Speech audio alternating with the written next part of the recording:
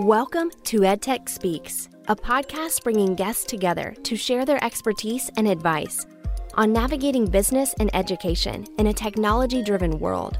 From entrepreneurs to vendors, higher education to corporate leaders, we'll uncover their perspective regarding the latest trends and technologies impacting your career or business. Our podcast is made possible by Downing EdTech Consulting, where people and technology connect. Hosted by Cher Downing, an experienced executive spanning a higher education and corporate career with specific focus on the EdTech industry. Dr. Downing is also an international and national presenter, author, and regular media contributor. Now here is your host, EdTech strategist, Dr. Cher Downing.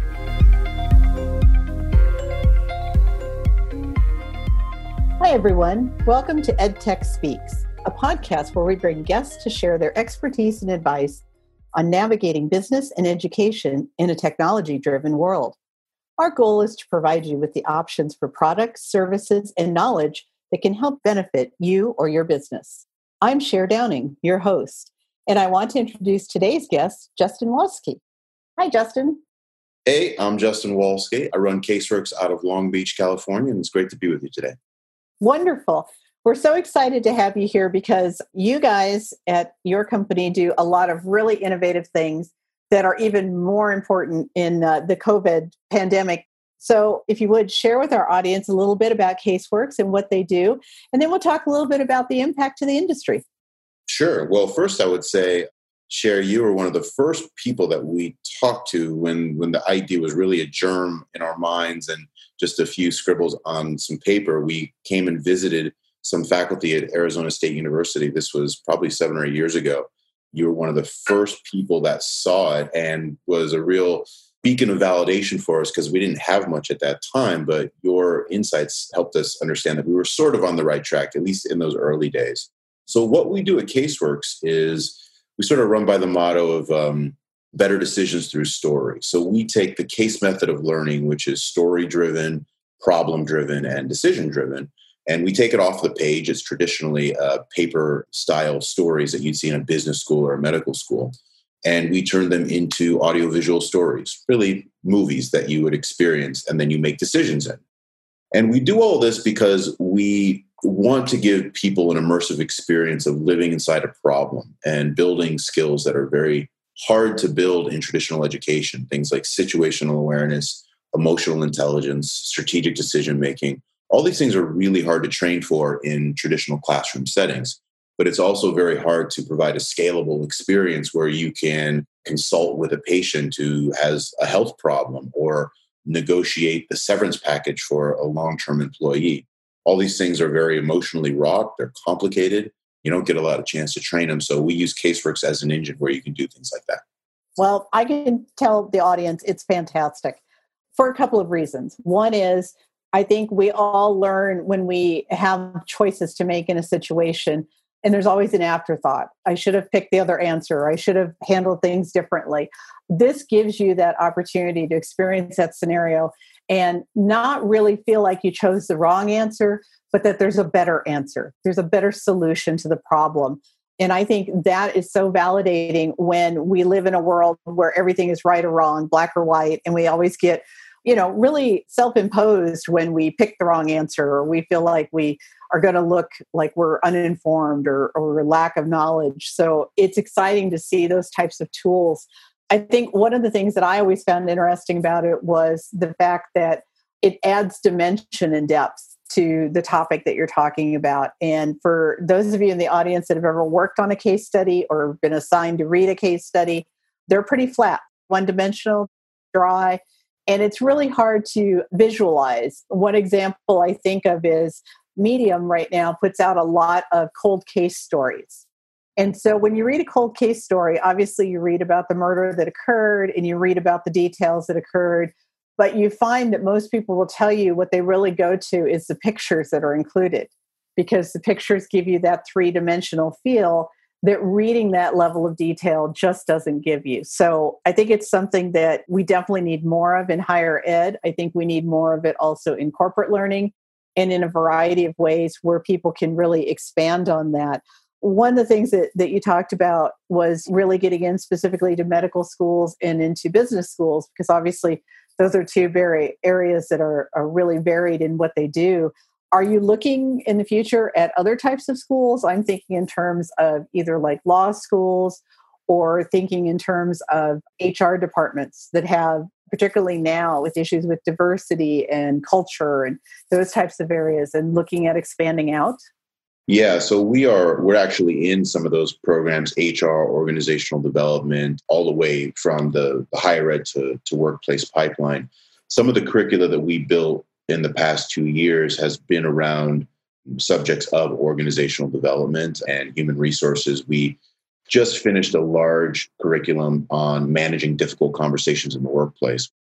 Before I started research on this subject, I went around to a number of HR leaders at very, very big companies and small companies and everything in between. And I would ask them, what are the biggest organizational problems that you have as a company? And time again, to my surprise, difficult conversations was something that just came up almost every single time. But people cannot have them in the workplace. Older generations tend to be either too aggressive or passive aggressive, and younger generations tend to avoid them completely. So you just have these festering conflicts that really affect an organization's performance. So we started diving into things like that. We also built a curriculum with the Cal State University system on implicit bias in faculty hiring, which is one of the big challenges for schools that are trying to increase the diversity of their teaching ranks. So we've been diving into these subjects over the past 2 years, and it's been a gateway to other parts of a university, but it's also been a gateway into a workplace, which is where a lot of our growth has been recently. It is so true. I know in the higher ed realm, for years, there's always been discussion over increasing diversity in the faculty. But 9 times out of 10, a faculty member applies because someone there reached out to them. Or a dean will reach out to another institution and say, let's have a visiting professor. And that visiting professor eventually works into a full-time professor staying at that institution. When you're in a tenure track, you're typically pulled from major. And so they're looking at, we need someone in a tenure track in a specific major, not necessarily because of who you are or what you're bringing in value outside of your knowledge base. So it's exciting to hear that you're working on some of those things. One of the other things I thought of while you were talking about that is, are you seeing more interest in doing things in terms of across the board, looking at demographics and transition? As many of these companies, we have a large set of the baby boomers who are now retiring. Companies are downsizing a little bit with COVID, and so that's increasing the amount of retirees. Are you seeing some cultural changes that have opportunities for training and transition as well? Well, learning professionals in the workplace, as I'm sure you know, are kind of straddling these almost oppositional cultures where your boomer cultures are much more direct, they're much more hierarchical, and the millennial or younger groups are much more diffuse. They're mobile first, they're native internet, but their interactions, as I mentioned before, there's not a lot of direct confrontation, and there's not a lot of communication that we might experience for those of us who are a little bit older. So there's a big challenge for learning professionals on how do you create learning tools that will effectively reach both of those groups. It's a debate that rages on, of course. We address it by story.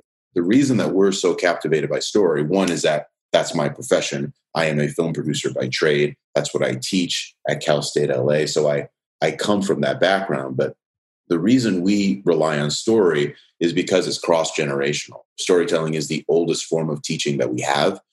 It's the most effective, and it's how our brain actually works. We remember things through context, which is story is kind of the way we codify experience and the way we kind of encase it in amber or sap. And that's why we continue to go back to it. But if you're not using a modality like storytelling, it's incredibly challenging to bridge a 57-year-old programmer against a 23-year-old young woman working in HR. Just very difficult to reach them both with the same tool. I think it is something that as we transition in the ages, if we transition in the cultures, we're also getting that almost double whammy of now we're trying to be more culturally sensitive and we're bringing in more people, but they also handle problems differently because they've come from a different culture. But storytelling is storytelling. It's so interesting right now in COVID. It doesn't matter where you're at. You are feeling senses of anxiousness and senses of sadness and concern and wondering when's this going to end or how it's going to end. And it doesn't matter who you are or where you're sitting. And so I think you're absolutely right. It is something that resonates with us. All of us remember things based on the story around it, not necessarily the date or, some other action. That's why it becomes so inherent to us. So talk to us a little bit about, because I love your process, but I'd love the audience to know, particularly because with your film background, you just have such a different perspective when you approach these projects than what I would say is the typical person, even like myself, an instructional design focus who says, okay, there's content. Where do we move the content? How do we push the content forward? Do we meet all of these criteria? But as a filmmaker, you have a double lens because you're also looking at the quality, the richness of the story, the characters, all those things that encompass watching a great movie or why we love certain commercials over others. Talk to us about the process that you go through when you get a project and how you kind of take that from the beginning up to then when it gets into the technology portion. Yeah. And, that's one of the big pet peeves that I have for educators is educators are often pushed into being great storytellers, or let's just use story. And it's a really challenging craft. The way I talk to it with my grad students, I teach mostly grad film producers. Storytelling is a craft, just like many other crafts we have. I always start my class by telling them, if I told you guys that you had to make a chair, a wooden chair, all of you could do it. They would be really bad chairs. They wouldn't be comfortable to sit in. They would probably fall apart as soon as you sat on them. They wouldn't be comfortable. Your back would be sore. The legs would be uneven, but it would functionally be a chair. This is often what we ask our educators to do with modalities like story, where they have a familiarity with it because they've experienced it, but they've not spent any time in the seat developing the craft. It's really not fair. So the way that we approach it is a story first lens in that we try to find problems. We usually go to an organization and we ask them what their major problems are. It could be difficult conversations. It could be cultural or diversity and inclusion issues. It could be sales. But all of those things have problems. And that's where you start. You start with the problems because problems become conflicts, and conflicts are the engine of your story. Any story that is worth listening to has a conflict in it. Otherwise, it's, didn't have a problem. Things went great. Why would I want to hear that story? Even Disney stories have a problem. Even Disney, they have the most iconic and mythical problems, all of them. There's only about 10 stories in the world anyway, so you just keep moving between them. So we really try to hunt for the most compelling angle to that problem. And through that problem, we can then build our characters. And really then it starts to unfold. So it's problem first, then characters, and then you start understanding what the story is. Like you said, with most instructional designers, you are coming from your modalities and your teaching technology and your learning requirements. We try to free ourselves from that in the beginning. Of course, we have to lay that on later, but it's really important to make sure we have a compelling base to start from, that the story is as potent as it can be. And then we start figuring out how can we bring in our learning objectives? What are the things they have to understand? What are the things that are tested? But that is a second level process. So tell me, when you're working with someone who is really not story visionary, because we see this in instructional design. We know the course needs to be moved. We know there are ways to enhance it and do great things with it. The individual looking at it sees it in one dimension and sees it in only one possible way to do it. How do you work with people when you can start to see the story roll out and they're just not seeing that vision? Yeah. I'll be honest, this was one of the areas of naivete that I had when I started CASEWORX, which was I thought I would do it a few times. I would show this pedagogy and modality and would demonstrate how to do it, and then others would pick up the torch. And that really was not the case. And I was pretty naive about that when I started. But the way that we address that, the thing that makes storytelling so powerful is an emotion-first exercise. There's one of my old film professors used to say, we're in the business of emotional transportation. Nobody ever goes to a movie, pays $12, and then leaves and goes, I felt the exact same way that I felt when I came in. That was amazing. You are in the business of emotional transportation. So a lot of our work is done if we are able to emotionally transport them to some approximate place of what's going on in the story. So we get a lot less pushback when the story is effective. If the story is not effective, that's when you start getting the objectives about the learning objectives weren't great, or I'm worried about this, this, and this. If you meant them to be angry and they were angry, if you meant them to be sad, they were sad, so on and so forth, you get a lot less objections on the other side. So my job is to take the problems that they've been grappling with, those large organizational problems, those teaching problems, build a compelling narrative. And if I'm able to do that, it becomes very easy on the other side. The vision is seen. Whereas if I don't do that, then we start getting into the weeds. It's a little similar in instructional design. You know, if you don't paint the picture well enough, they either, one, think you're kind of crazy and off the deep end, or two, it's impossible to do. And I think for all of us, in lots of various ways, that's always the struggle. When we don't know a craft, we are assumptive that everything has to be done in a certain lockstep manner.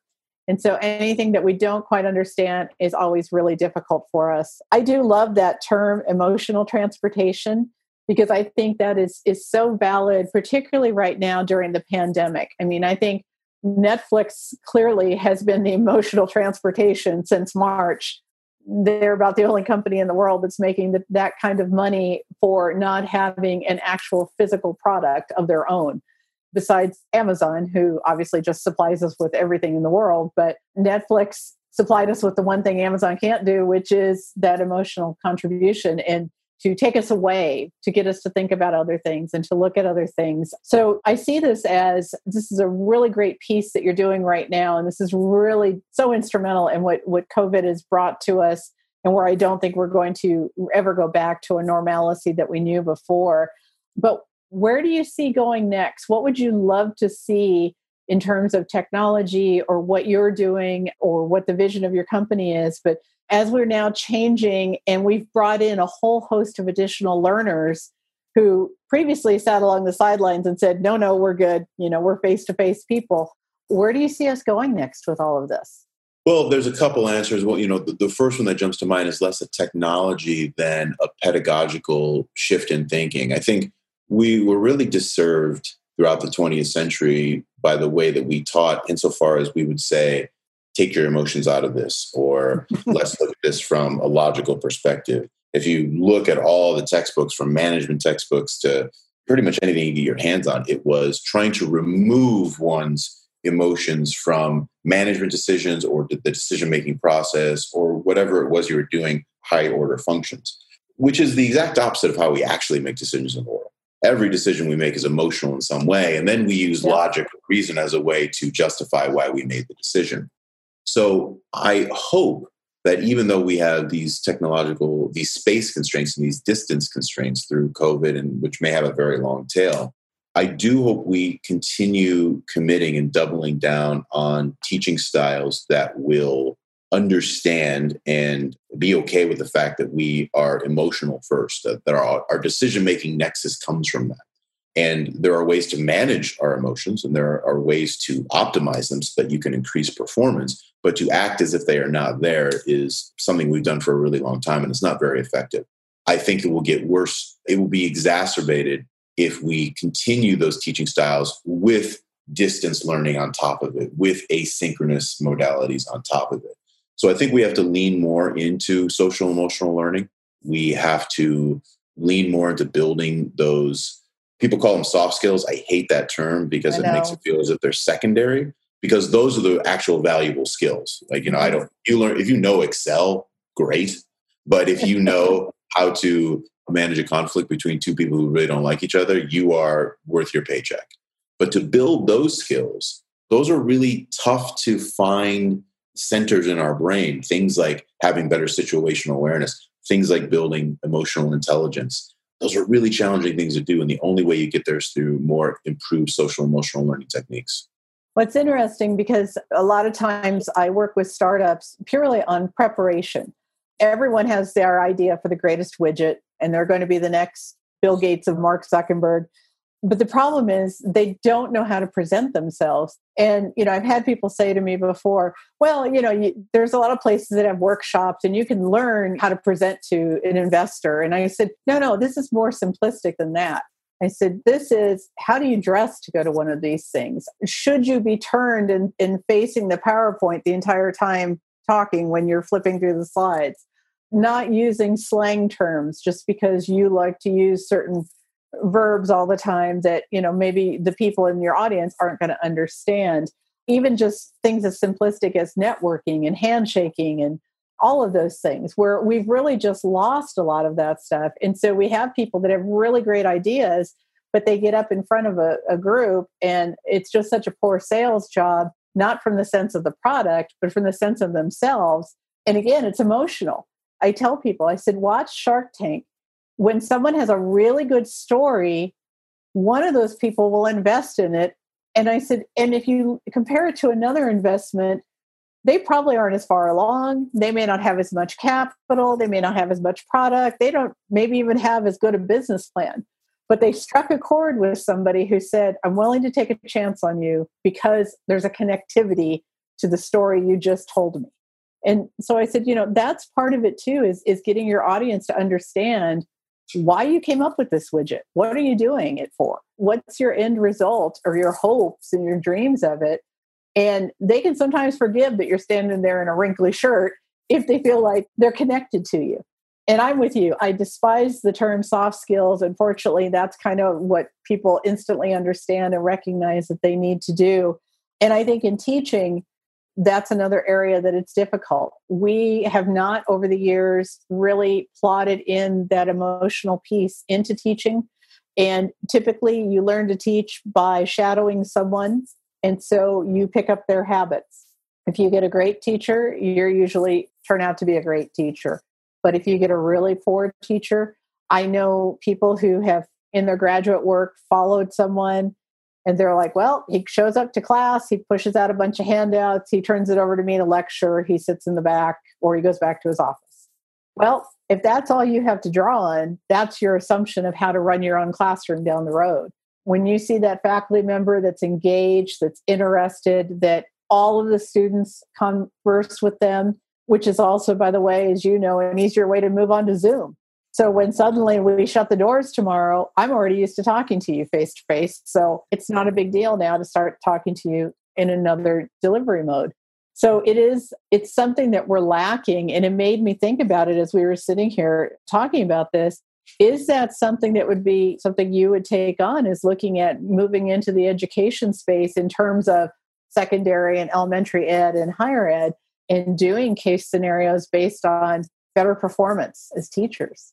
Yeah, I mean, we've gotten a lot of inbound requests before that over the years, looking at younger cohorts like high school, even down to elementary school, because it's everyone understands storytelling, and scenarios are very easy to grasp, and you're really just making decisions. It's about the construction of the scenario, how complicated it is.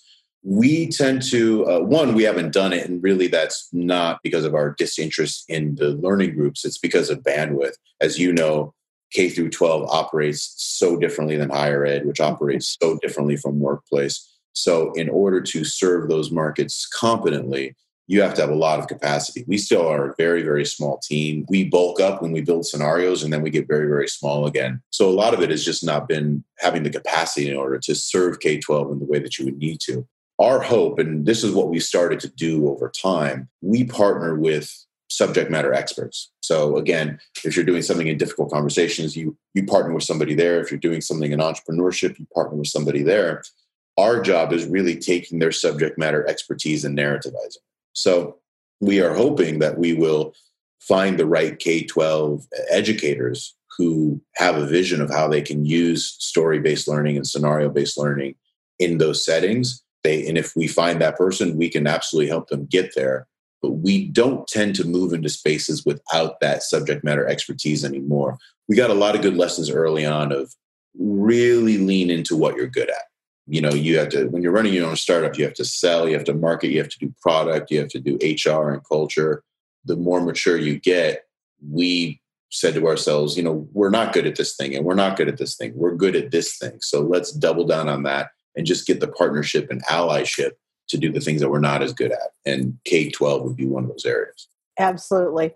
But that's a good teaching moment as well for our audience, especially for those that are doing startups. One of the things that you don't realize is you are the entire organization.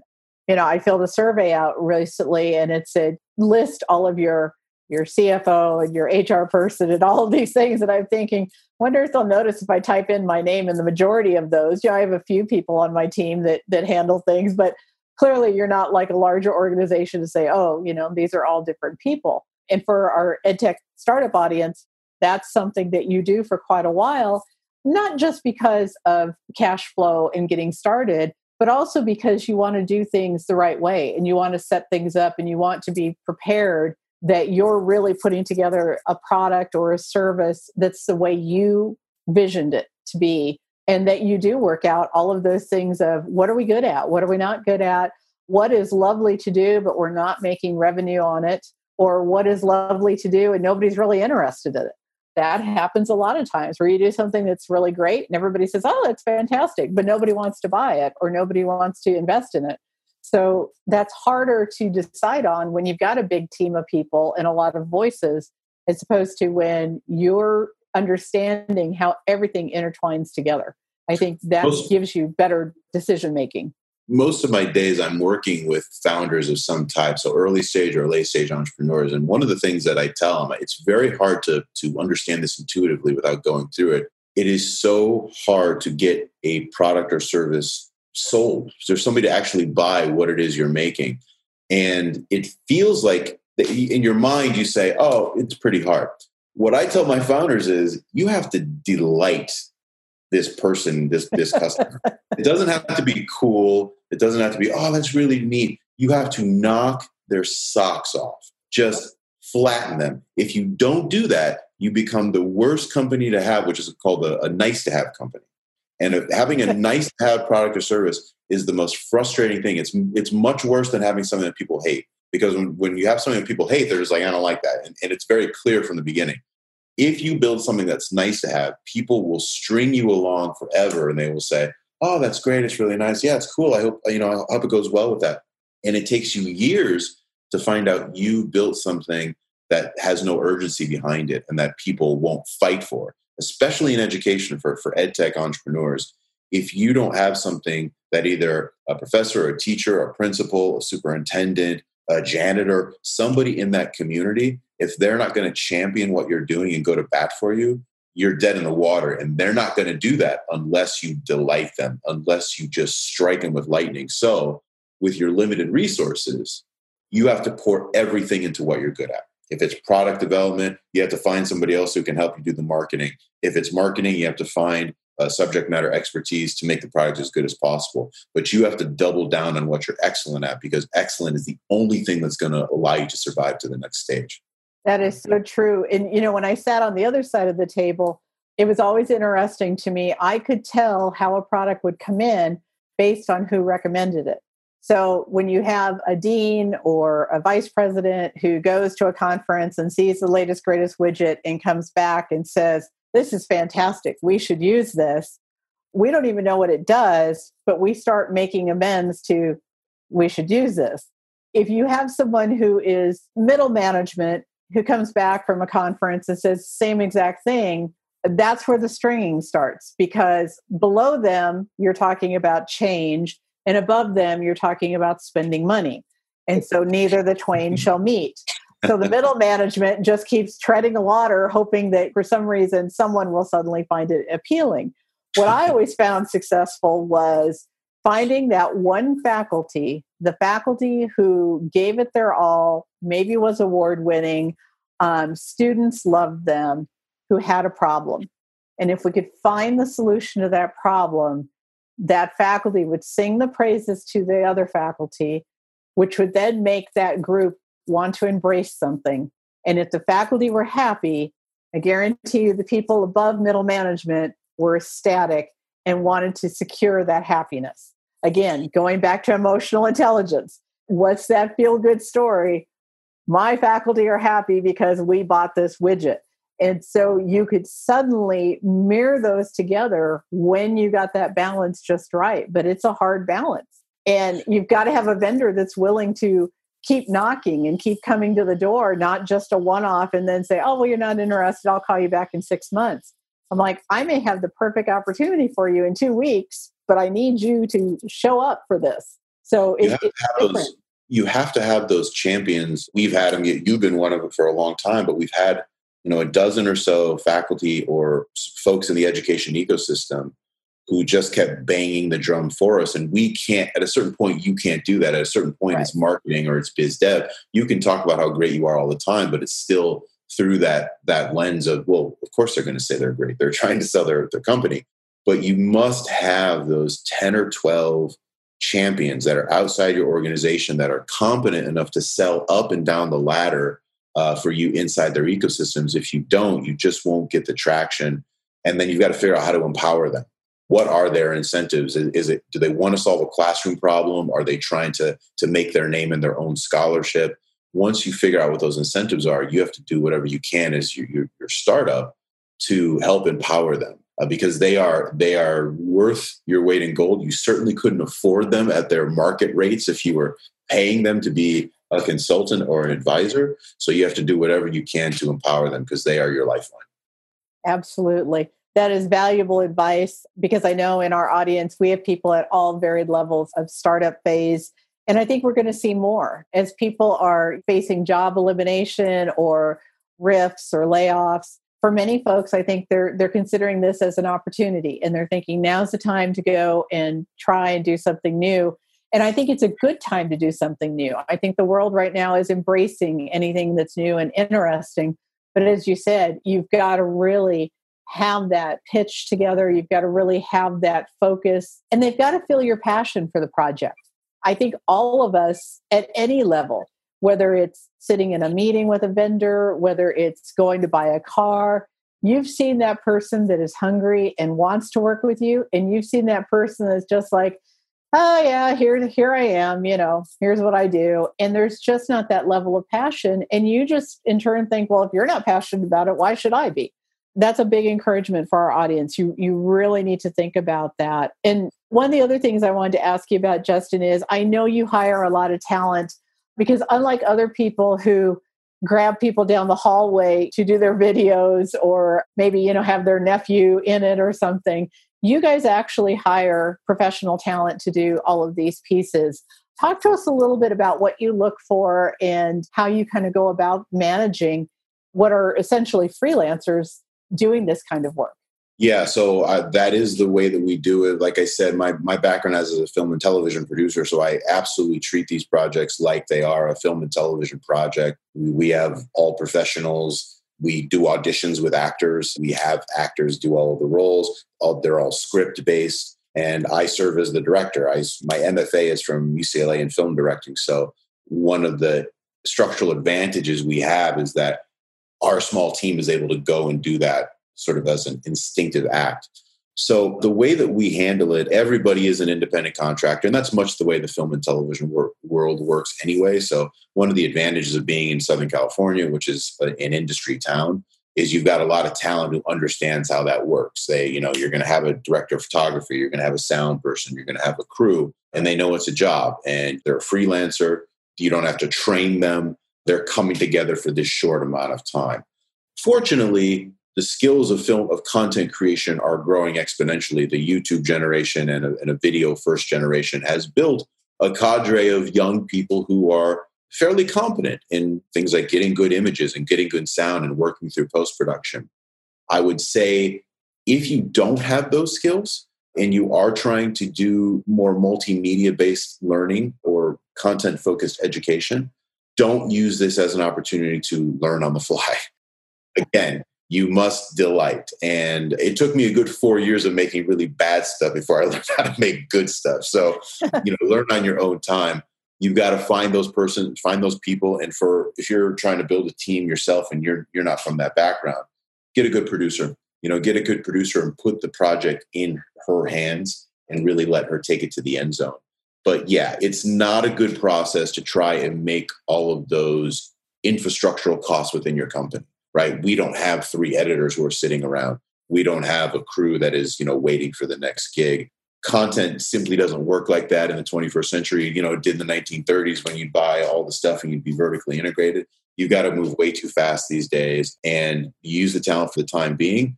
And then hopefully when the next project comes along, you can come to them again. One thing I will say about that process is we work with a very small group of people over and over again. I've had the same director of photography for basically every project I've done. I've had 80% of the same crew because they know what I'm trying to accomplish. They know the speed at which I work, and you don't have to skill them up and train them up from the beginning. So find a good team, stick with them. I would agree with that. I have a good team as well, and I do all sorts of things to make sure I keep them intact because the same thing. Once you figure out who knows how you work, what you need, your preferences and how you do things. And for me, I like people that take some initiative. They're not going to come to me for every little question. When they do come to me, they come with me with also possible solutions, which is you asked me to do this. You can have A, you can have B, you can have C. But here's the benefits and pitfalls to each one of those. That, as you know, cuts down a lot of time because we've got solutions. We're picking what we're going to do and we're going to move forward. But also, I think it goes back to the emotional storyline that we've been talking about since we started, which is these are people that get you, that understand you. And when they build a relationship with you, you can laugh about when things don't go right. You can joke about when something you thought was going to turn out great doesn't turn out so great. But then you also start to clamor, how do you fix it? How do you come together and who's got a great idea to do something with this? Nothing gets wasted that way. And everything gets impactful and they feel part of the process and part ownership of the project, which is always a beautiful thing. So there's 2 things that I always, whether I guess technically I'm the CEO of this company, I call myself a founder, but I run a few organizations. And one thing I tell founders who are early on in their process, starting their companies, a founder or a chief executive or whatever you want to call him or her, you have 2 jobs. You have to bring the gasoline and you have to bring the eyeglasses. And the gasoline is the fuel. You got to be able to run out of, don't run out of money. Don't run out of the things you need to do what you're trying to do. And you got to bring the vision. Everything else, somebody should be better at it than you are. And as a CEO or a head of a project or head of a company, you are best served by facilitating people who are better at doing what they do than you ever could, and just providing them with the vision and the roadmap to get there. Those type of people respect that. Crafts people who, if you're a great instructional designer, if you're a great content creator, if you're a great actor, what you respect as somebody who's a craftsperson is somebody with a vision giving you the roadmap so that you can ply your craft. And that's really what your job becomes, is facilitating the strengths of other people. Just bring those 2 things and you should be good. That is words of wisdom for our EdTech startup folks and for everyone, actually. If you're out there and you're running a team of any type, and particularly now when you're remote, you've really got to invest some time and some energy into keeping that focus and keeping those goals in sight, but also just keeping track of those people. What's going on in their life. We've all learned to live very, very differently in the last 6 months. And we've all had our great days and we've all had our days where we've just shut down. I had somebody send a note out day before yesterday. He's pulling people together for 3 hours of writing on a Zoom call. And he said, because I sit in my house, I'm not feeling energized. I go out on my porch, I'm not feeling energized. He said, I used to go to a coffee shop and write, but that's not really an option right now. So he said, I think I just need people around me, even though we're not talking. So he's trying to think outside the box. And immediately 17 people in this group popped up and said, what time do we start? I'm looking for a reason to write and this will force me to do it. I mean, we're all looking for that emotional connectivity and we're all looking for how to make that turn into something better, both personally and professionally. So I think what you said is exactly spot on. I hope that our audience take those words to heart. Justin, what is your website that they can take a look at? And we'll also have it on the podcast page, but let them know your website so they can check out some of the interesting things that you're doing. Sure. You can go to CaseWORX at www.caseworx.co, and that's CASEWORX, So caseworks.co. I'd also let folks know who are on the entrepreneurship side. I co-founded one of the larger tech accelerators in Los Angeles. So if you are in the Southern California area, I co-founded a nonprofit called Grid 110, which works with the city of LA and Mayor Eric Garcetti. We focus on underrepresented founders. So I think we're 70% female founders and 60% founders of color. And that's become one of the most rigorous training grounds for early stage entrepreneurs. So if you're in our neck of the woods, definitely check that out. That's grid110.org, grid110.org. And feel free to reach out. Be happy to chat. Wonderful. And we'll make sure and put both of those websites up so that people can access those. Justin, I really want to thank you for being here today. This has been a very interesting conversation, as I knew it would be, because I'm always fascinated by the projects that you work on. And I think you have a lot of value for our audience out here. So I want to thank you again for being here today. I want to thank all of our listeners and hope that you've enjoyed this episode at EdTech Speaks and that you can make use of some of the information that we've given you today. We look forward to having you join us again. And to find out more information or to reach our initial pod site, you can reach us at www.downingedtech.com or at Spotify, iHeartRadio, Google, Acast, Stitcher, or on Apple. Thanks again so much, everybody. And until next time, please keep learning. Thank you for listening to EdTech Speaks with EdTech strategist Cher Downing. To learn more about the services Downing EdTech and its staff can provide you, find us at www.downingedtech.com. If you enjoyed today's podcast, be sure to share it. We'd also like to hear from you regarding any suggestions for topics or guests and the value you received from our show. Check back for new podcasts with featured guests at www.downingedtech.com/podcast.